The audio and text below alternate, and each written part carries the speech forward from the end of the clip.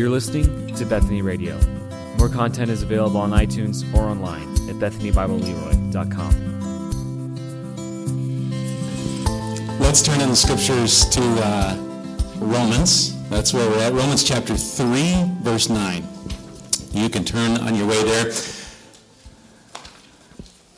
And as you're going there, I realize Oliver, wherever Oliver is, I am sorry. I think I was supposed to put your picture.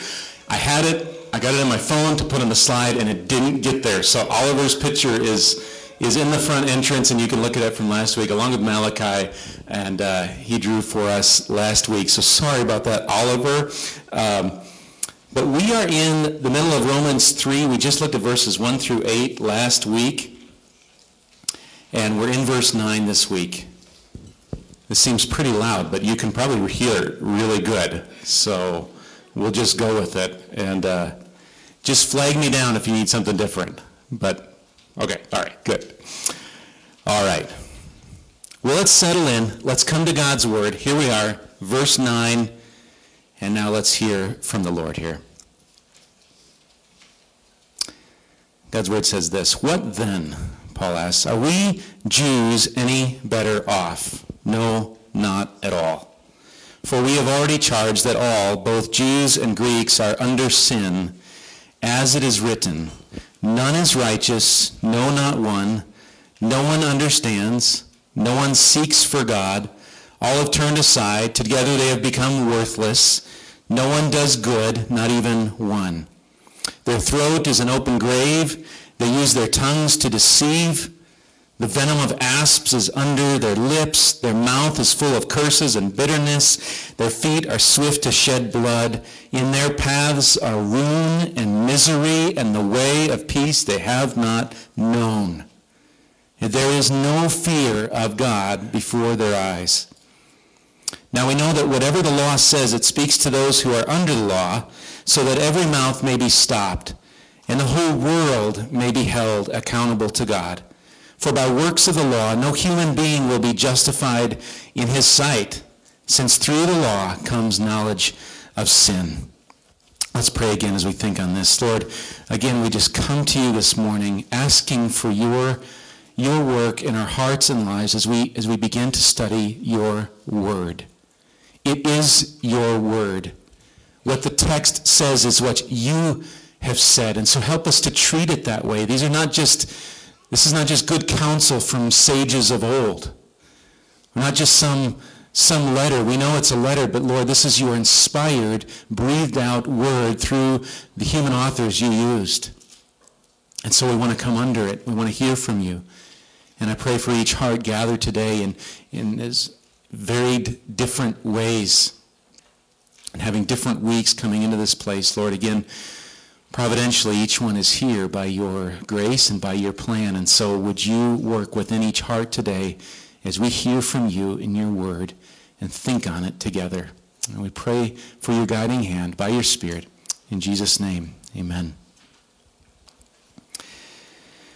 Well, in the all-wise and providential way of God, here we are on May 8th, Mother's Day.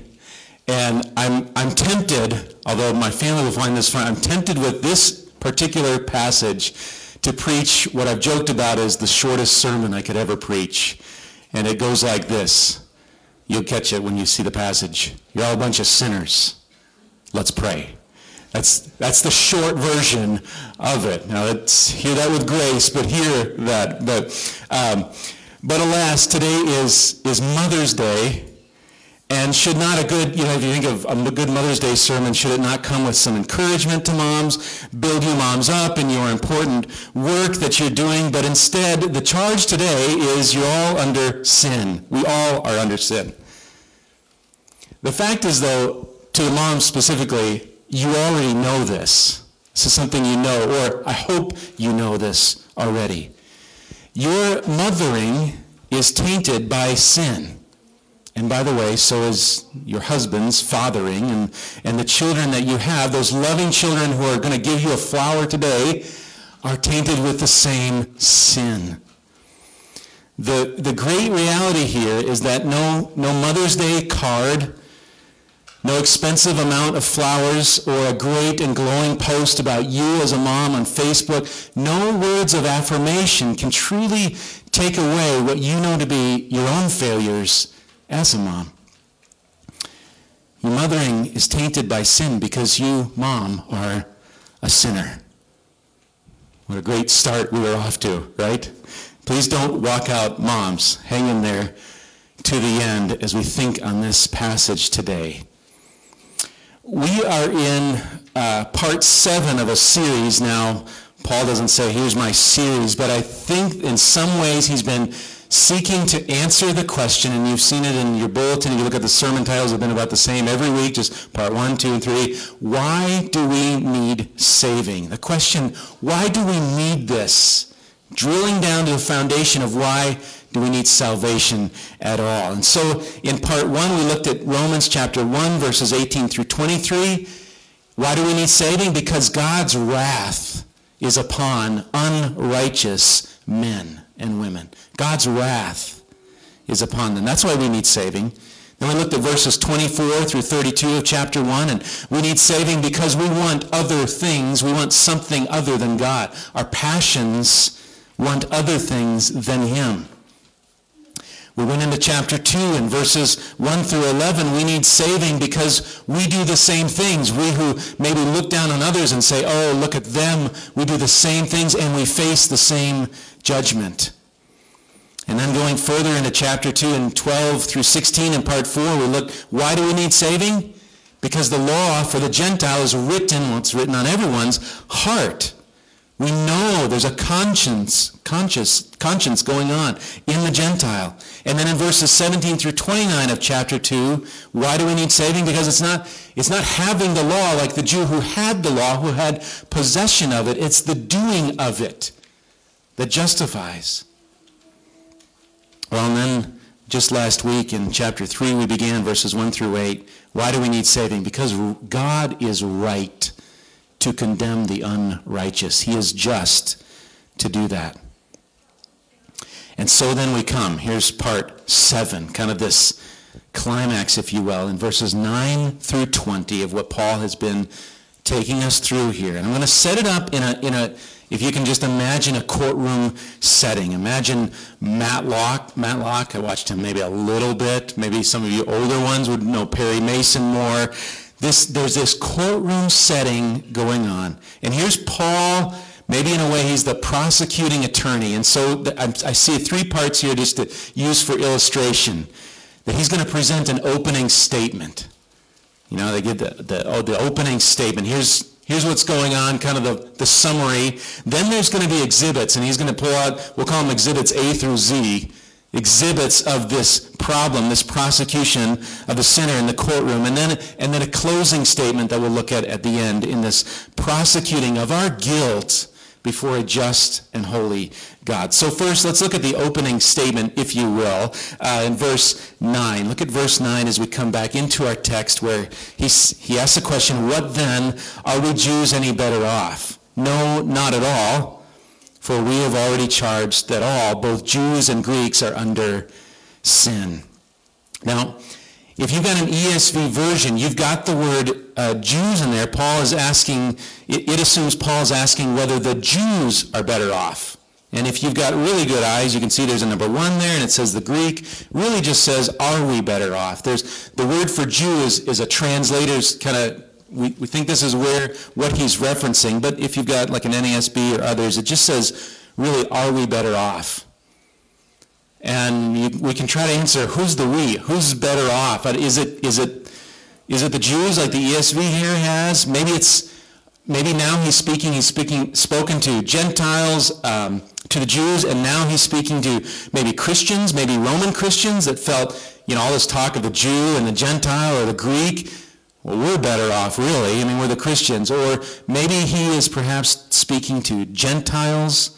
I lean towards this being that he's speaking, he would be saying, are we Gentiles any better off? Just because the emphasis has been on the Jew here. Either way, I don't know for sure what it is. Either way, though, Paul, he's combating the notion that anyone is better off.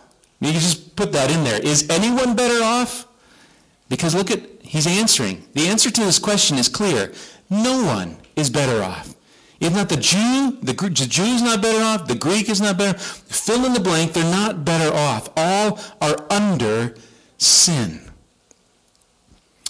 Now, Doug Moo, who I quote probably every week here as I use his commentary and others as we go through, as I study through Romans, he writes this. He says, the problem with people is not just that they commit sins. Not just that they commit sins. The problem is that they are enslaved to sin. What is needed, therefore, is a new power to break in and set people free from sin. A power found in and only in the gospel of Jesus Christ. The universal plight of Jew and Greek, or you're from Minnesota, or you're from Iowa, the universal problem is being held under sin's dominion and power. That means that you and me and your kids are born in captivity to sin. And unless God does a gracious work in the heart, that's where we remain enslaved to sin. To further this charge then, Paul turns to Scripture. And in the first part of verse 10, you see these, at least in the ESV, these 4 words, as it is written. This is a beautiful phrase here. Just we could cruise over it. I won't spend much time on it, but it's beautiful. And we've seen it before. I think this is the 4th time this as it is written comes out already in this book. And it might come up, I think, a couple more times as we go through here. As it is written. What's Paul saying? What am I saying? We're saying that these ideas about sin and being under sin and its dominion and its power and what it does, this is not just some pastor's idea. Mike said, we're just going to talk philosophy. I think this is the way to go. It's written. So Paul's saying this is not, it's written. It's Scripture. It's not what the latest poll, take a poll of people. What do you think? You think we're all sinners? You think we're under sin? It's not a poll. It's not just what people think or believe. It's what's written. It's what God says. And Paul builds his doctrine here, I would say big time, the doctrine of the sinfulness of man, sometimes called total depravity of man. He's building that doctrine on Scripture. That's where it comes from. Doctrine's not a scary word if it takes us from the Word and then to our lives and we see who God is. How do we understand who God is? It's through His Word. How do we understand our problem? His Word. How do we understand the solution? His Word. All of it is found in God's Word, as it is written. And so Paul now quotes some Scripture. Let me read verses 10 through 12 again. As it is written, none is righteous, no, not one. No one understands. No one seeks for God. All have turned aside. Together they have become worthless. No one does good, not even one. Who's righteous? No one. Who understands? What's the answer? No one. Who seeks for God? No one. They've all become worthless. They've turned aside. Who does good? No one. Not even one. Do you hear the point of Paul? It's just repetitive. And when you see repetitive things, it's good to take note. So we don't need to know the Greek to say, Paul's trying to get at something. I think nobody is righteous. That's the point here. I want you to head to Psalm 14. We won't look at all of these. I think there's maybe 9 total. But head to Psalm chapter 14. Psalm 14, where much of this is coming from. And so I want you to just see it where Paul is getting this from. Now I believe it's Psalm 53 would be the other kind of parallel section of this, but we'll look at Psalm 14, in particular verses 1 through 3 here. Now, if you remember back as you're turning there, Paul says in the beginning, in verse 10 it is, he says, none is righteous, no, not one. But if you come to Psalm 14 and you look at the first verse, let's see what's there. It says, the fool says in his heart, there is no God. They are corrupt. They do abominable deeds. There is none who does good. Now, Paul says there's none righteous. We come to Psalm 14, and that's That's not what the psalm says in verse 1, and so what's going on here? I don't think Paul is trying to make up or replace Scripture. I think what he's doing back, if you remember back in Romans 10, he's making a general statement here from which the others are going to follow. Now, we could say that maybe Paul in that first line, there's none righteous, is actually quoting Ecclesiastes 7, verse 20, that says this, says, surely there is not a righteous man on earth who does good and never sins. So maybe he's pulling right away from there, and then he's heading to Psalm 14, as we'll see in a little bit here. There's other scriptures which could make the same summary point as well. There's other places. We just don't find it exactly here in Psalm 14. More, I think, of Paul summarizing the idea. There is none righteous. But then do look at verse 2 of Psalm 14. The Lord looks down from heaven on the children of man to see if there are any who understand, who seek after God. So the Lord is looking down. There's kind of a question. Are there any who understand? Are there any who seek me? Paul answers the question in Romans 3, no. None understand. No one seeks God. In essence, no one thinks rightly about God in the mind, and no one pursues God from the heart. They don't understand. They don't seek. So it's not as though one who is enslaved to sin somehow on his own magically begins to seek God. Sinners do not seek God, which is really the miracle that any of you who are seeking God are doing that. That's a miracle of God to do that. And it's by God drawing them by his Spirit. Look at verse 3 in Psalm 14. You'll hear similar things now. They have all turned aside. Together they have become corrupt. There is none who does good, not even one. If you look at the word corrupt, you've got it in the ESV there, at least in verse 3. They become corrupt. The Greek translation, there's a Greek, the Old Testament is written in Hebrew, all the squiggly lines, as some professor said, and then it looks like a chicken walked across the page and got dots all over it, and all these looks like code language. But then there was a Greek translation of that, of the Hebrew, and we find that, it's called the Septuagint. Here, it uses this, for this word corrupt, it uses the same word that we've got in Romans 3, in verse 12. It's translated corrupt here, but in Romans it's translated as worthless or useless. Now the idea, I didn't come up with this, the idea that I found, here's the idea. What does that mean? They turned aside together, they become corrupt. Maybe they just kind of had a bad day, a bad corrupt day. It's like milk that has soured. That's the idea of the corruption here. They're worthless. Those that are not righteous, that are in sin, that kind of worthless, it's like milk that has soured. It's the description of all under sin. Milk that has soured is, right? So this is beyond, we're just not living up to our potential. This is milk, sour milk. All right, so that's a little bit of glimpse of where Paul's getting some of these from. You can head back to Romans 3. As we head back here, look at verse 12 again. Just that last verse, no one does good, not even one. That's also in the psalm where we just came from. That's what Paul concludes. And we might ask here just to pause before we look at the rest of it. And Paul's opening argument here. Don't people do some good? Isn't there some good that is done out there? I've seen it. People aren't nasty all the time. That may be true enough, but I want you to listen how John Phillips answers this question. What do you mean, Paul, that no one does good, not even one? He says this, and I hope this is helpful to you. He says, many people think their behavior is right, and so it may be according to human standards. But God does not try men by human standards. He tries them by his own standards of absolute perfection. A self-righteous man once boasted to a Christian friend of his, "You know, John, he says. I'm not such a bad fellow. There are many worse than I. And his friend replied to him, you are measuring yourself by the wrong standard.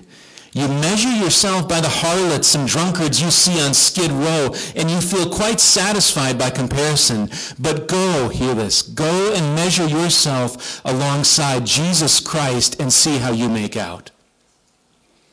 No person's life, Phillips says, cuts much of a figure when placed alongside the peerless and perfect life of Christ. Mankind may, quote unquote, do good, but as Louis Berkhoff points out in his book on theology, he says there is no spiritual good. That is good in relation to God. And that's where the good really matters. Our good, even our good, is tainted by sin. And so next to God's standard, his word, which, by the way, that's what God's law, part of it, does for us. It reveals to us just how bad off we are through it. And Paul will say at the end, that through the law comes our knowledge of sin, that idea. The standard is God. It's not our neighbor is not our standard to look over at them. It's not our past accomplishments. It's not that we're better than most.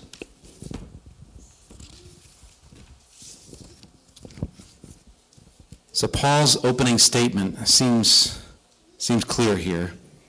But now he's going to prove his point. He's going to just, I think, observe the very acts of people. What do people do? And again, all of these are flowing. Just remember, you can look to the side. Some of you have little scripture references. You can see those flowing out of God's written word.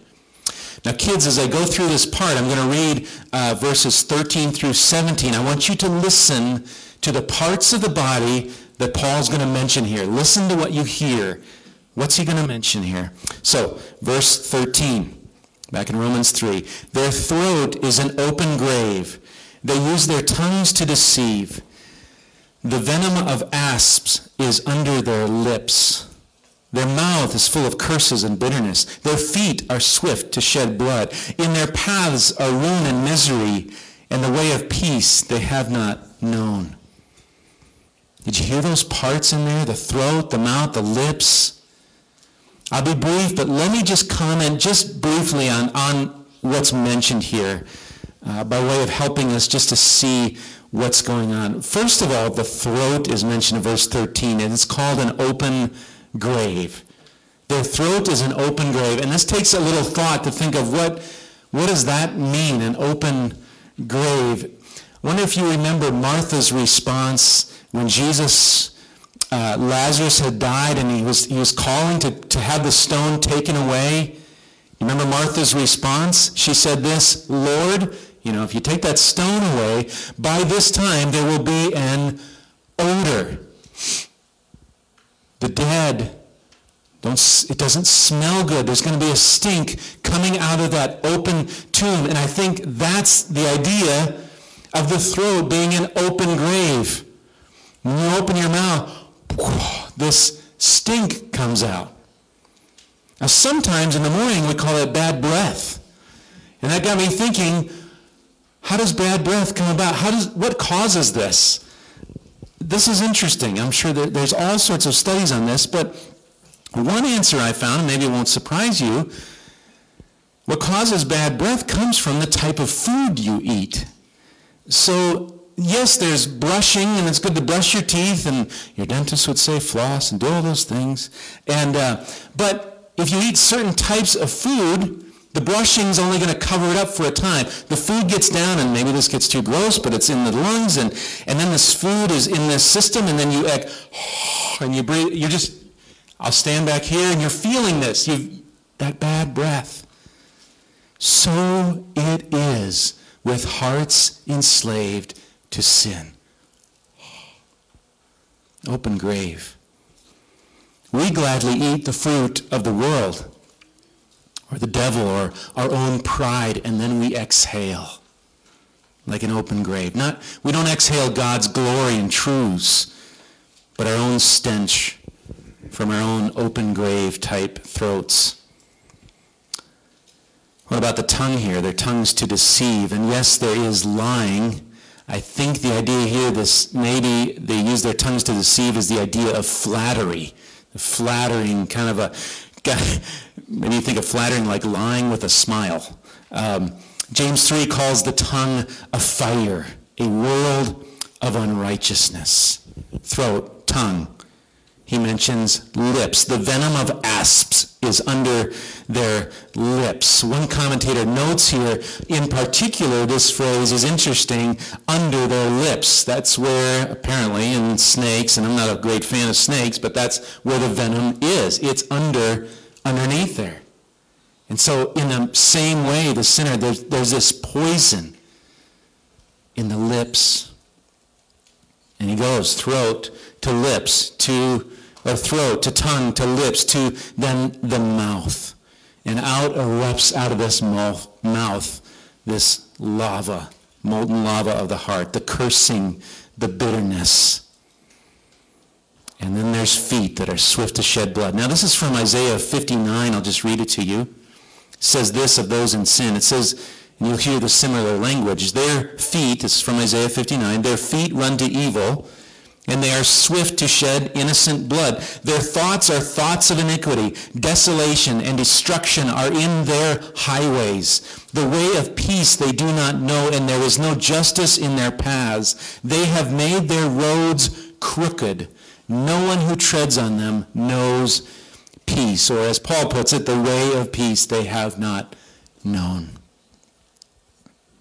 And so in summary, verse 18, there is no fear of God before their, one last part, their eyes.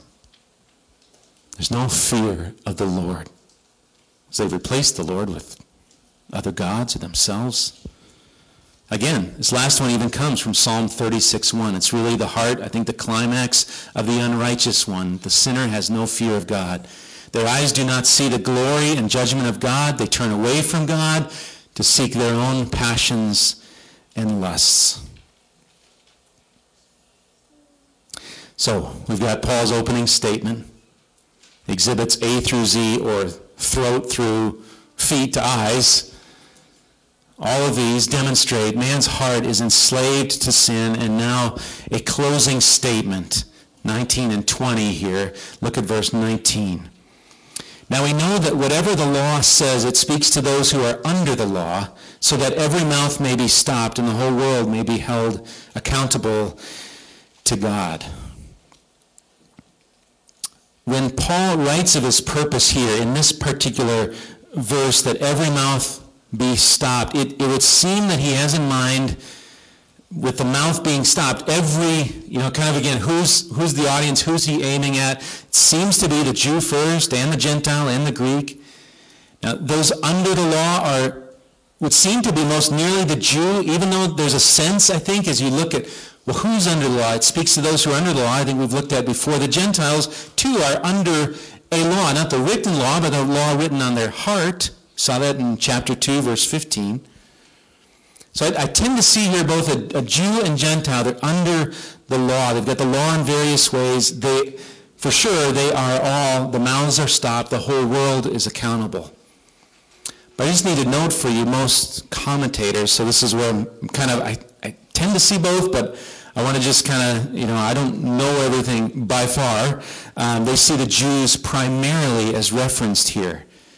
Those under the law would be primarily the Jewish people. And we say, well, okay, how is this a universal condemnation if Paul's kind of pointing to the Jews again? And again, Doug Moe, I think he's helpful to us to try to understand this. And he says this, probably Paul is using an implicit from the greater to the lesser argument. Now here's the argument, see if you can follow. If Jews, as God's chosen people, cannot be excluded from the scope of sin's tyranny, then it surely follows that Gentiles who have no claim on God's favor are also guilty. In other words, if the Jew stands condemned, if they stand condemned, and they were the people of God, if they're condemned in their sin and they were under the law, then the Gentile has no chance. That's kind of what he's thinking. Either way, again, to kind of sum up, to come back to the text, every mouth is stopped. The whole world, Jew, Gentile, Minnesota, Iowa, wherever, the whole world is accountable to God. And so look at the summary then in verse 20. Paul says this, "For by works of the law, no human being will be justified in his sight, since through the law comes knowledge of sin." What matters in the end for one who is in the courtroom of God, you see it there, it says will be justified in his sight. Imagine this one in the courtroom of God. What matters is this one found to be righteous before the judge or unrighteous? And if unrighteous, then deserving of God's wrath and fury. Paul's closing argument here, it shuts off, it makes void, it shuts off any move towards a righteousness that comes by works of the law, something that someone does, anything. Those nobody will be justified in his sight. Now, it says in the ESV, no human being. It's literally no flesh. So you could put in there, it's literally no body. Nobody. Nobody will be justified, declared righteous. The Jews were given the law on the tablets. They were a unique people called out by God. And over, though, they failed to do what the law required. The Gentile, given a law on the heart, has a wayward heart, enslaved as well to sin with passions and practices that fully deserve God's wrath. So the law, at least one aspect of it, there's other aspects, but at least one aspect is, as Paul says, brings the knowledge that we desperately need. This knowledge of our sin. Through the law comes knowledge of sin. Why do we need saving? The answer is going to depend on how much trouble you think you are in. Let me just help you and me to remember it's worse than we think, because I don't think we even understand as we ought to understand just the predicament and the problem that we are in before an almighty and holy God. We are not, maybe some illustration, we're not on a tropical island, a deserted island, just waiting for a rescue boat to show up and give us a lift. We are drowning. We're 100 feet deep in the water. We're actually dead in sin. We're drowning, and we're paddling deeper. That's our condition. That's where we're at. We're not just coming to the surface and then reaching out a hand, and God's reaching out. We're lost. We're in sin. There's no work, there's no swimming that's going to get you justified in that courtroom of God. None is righteous. So moms, you are sinners.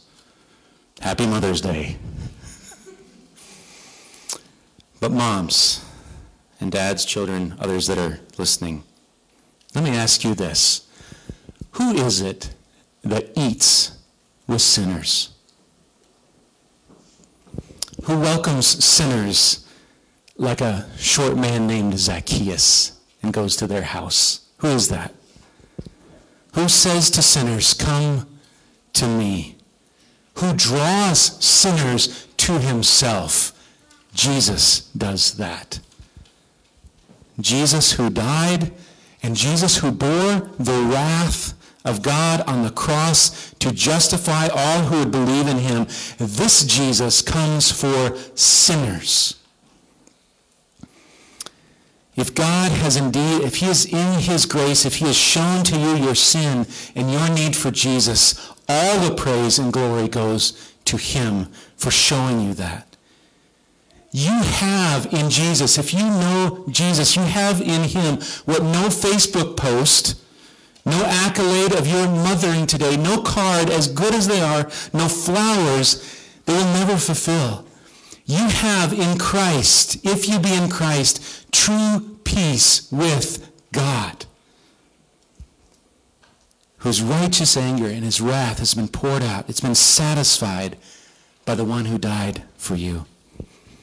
Today, if Christ is your Savior, you stand in the courtroom of God, having been declared righteous on account of Jesus through faith in him. And that's what we're going to look at now as Paul's going to turn a corner, but now. Maybe in some ways it's been a long 7 weeks. There's that message again on sin. We're built. Paul's got that foundation. None is righteous. No works of the law will justify, but now. And you can feel free to read ahead.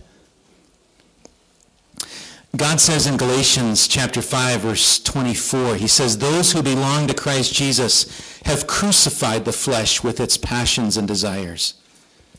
And so those ones who have been circumcised, we talked about that the other week, by the Holy Spirit in the heart, what happens to them? They begin to bear fruit.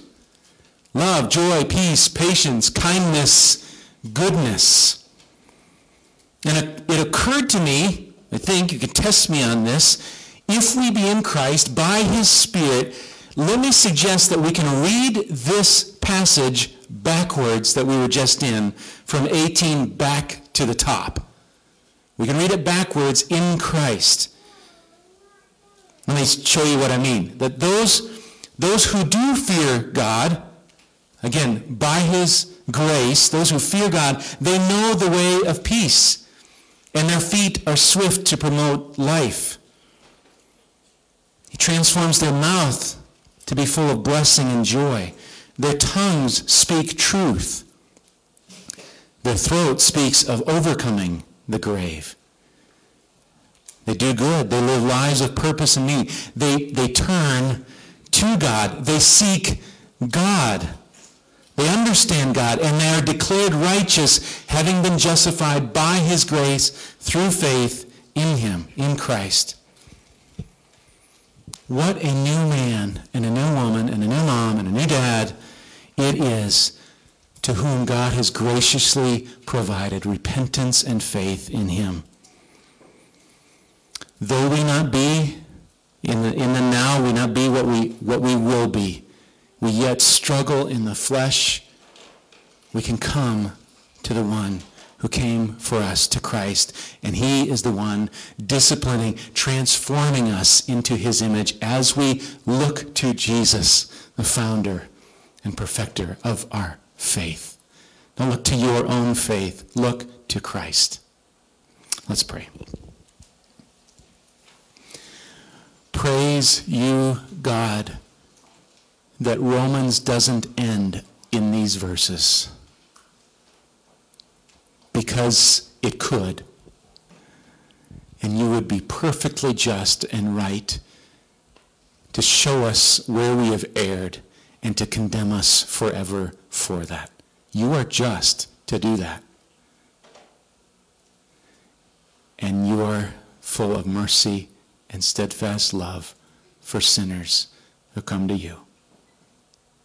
Lord, thank you for this mercy and grace for moms who look to Christ, for dads, for kids, for anyone who looks to you. We thank you for your gracious hand. And Lord, may we not praise ourselves and begin to think, look at what I am doing. May we remember we have not come near by our own works, but by your work on our behalf, in our heart, on the cross, to bring us to you. And we praise you for this, Lord. Amen. You've been listening to Bethany Radio, a production of Bethany Bible Church in Leroy, Minnesota.